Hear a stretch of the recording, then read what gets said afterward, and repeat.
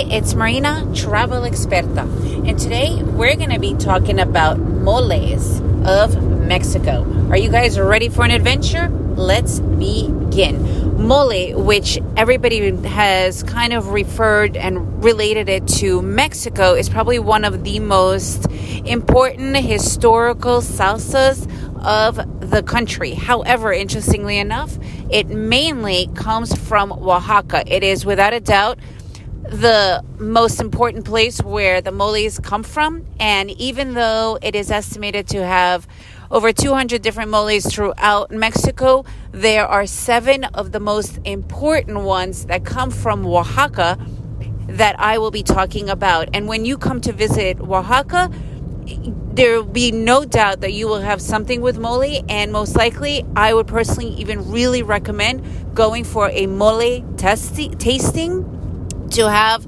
a good idea of the 7 different moles that there are out there.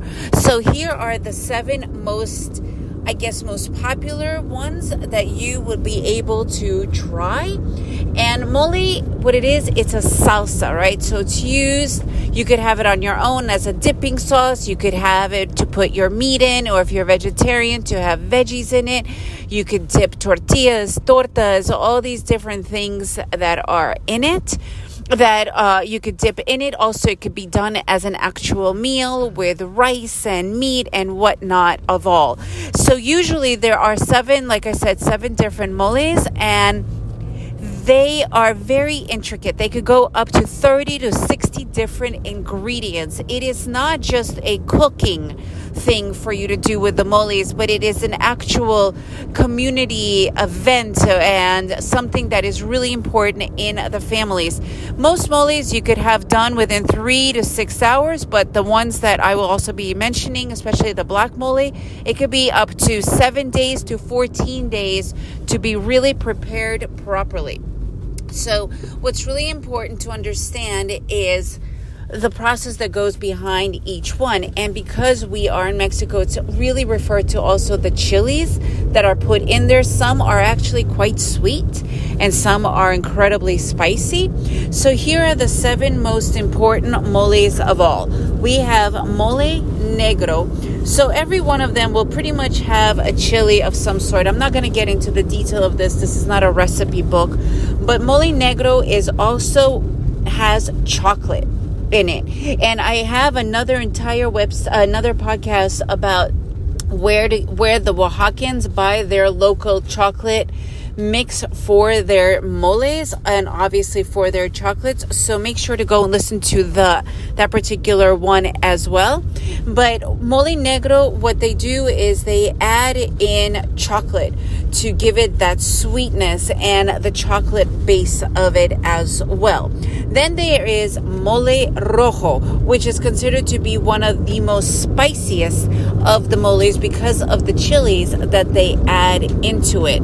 And the mole, you could buy mole paste and just cook it, warm it up as well. And a lot of families today, they go to the markets to buy fresh mole paste because it does take such a long time and it is such a laborious act.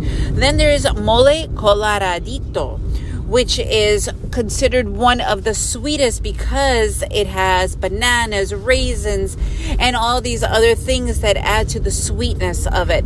Then there is mole amarillo. And mole amarillo, which is yellow mole technically, it is because of the different chilies that they add in it and also the different leaves and whatnot that they add into it that gives it that kind of earthy look to it. And it is usually used for chickens and for tortillas, so definitely recommend trying that one out. Then there's mole manchamantel. It's a big word, right? So it has pineapples in it, it has plantains, and obviously with the chilies, so even though it is sweet, it is still a little bit spicy. Then there is mole chinchilo, which again, it is all based on the different types of chilies that you are adding into it. This particular one also has avocado leaves and chili negro, which is this black chili, and all these other types of flavors. It is sweet, but it is definitely spicy. And then there is mole verde, which interestingly enough doesn't really have any actual chili in it, so it's obviously less spicy, but it does have pumpkin seeds, it has leaves and herbs in it. So this also, it does not contain of the dry chilies that gives it that extra kick that you are normally used to. So those are the 7 most popular chilies that you could have. And the chili poblado, which is the most common one of all, right? The chili poblado is kind of like the more typical ones that they call as well. So these are the 7 different chilies. And like I mentioned earlier, it is really, really important to go and actually have a tasting while you are in Oaxaca. This is a pretty normal thing to do. You could even do a mole tasting as an experience or go to the restaurants. You got to look them up because a lot of times they kind of have it one day, another time they don't have it. So just go and find out. You can walk along some of their most popular pedestrian streets where the majority of the restaurants are and just ask around, really. Or if you're staying in a hotel, again, this is something that is really commonly done. And you could also go to the markets and you could see all the different moles. They have them in taste as in a bag that you could buy like a sauce, and they do have them vacuum sealed, so if you want to take them back.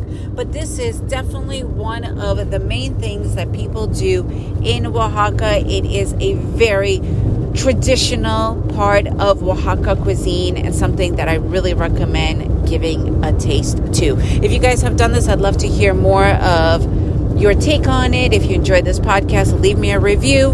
Make sure to share it with your friends, and remember to make every day an adventure.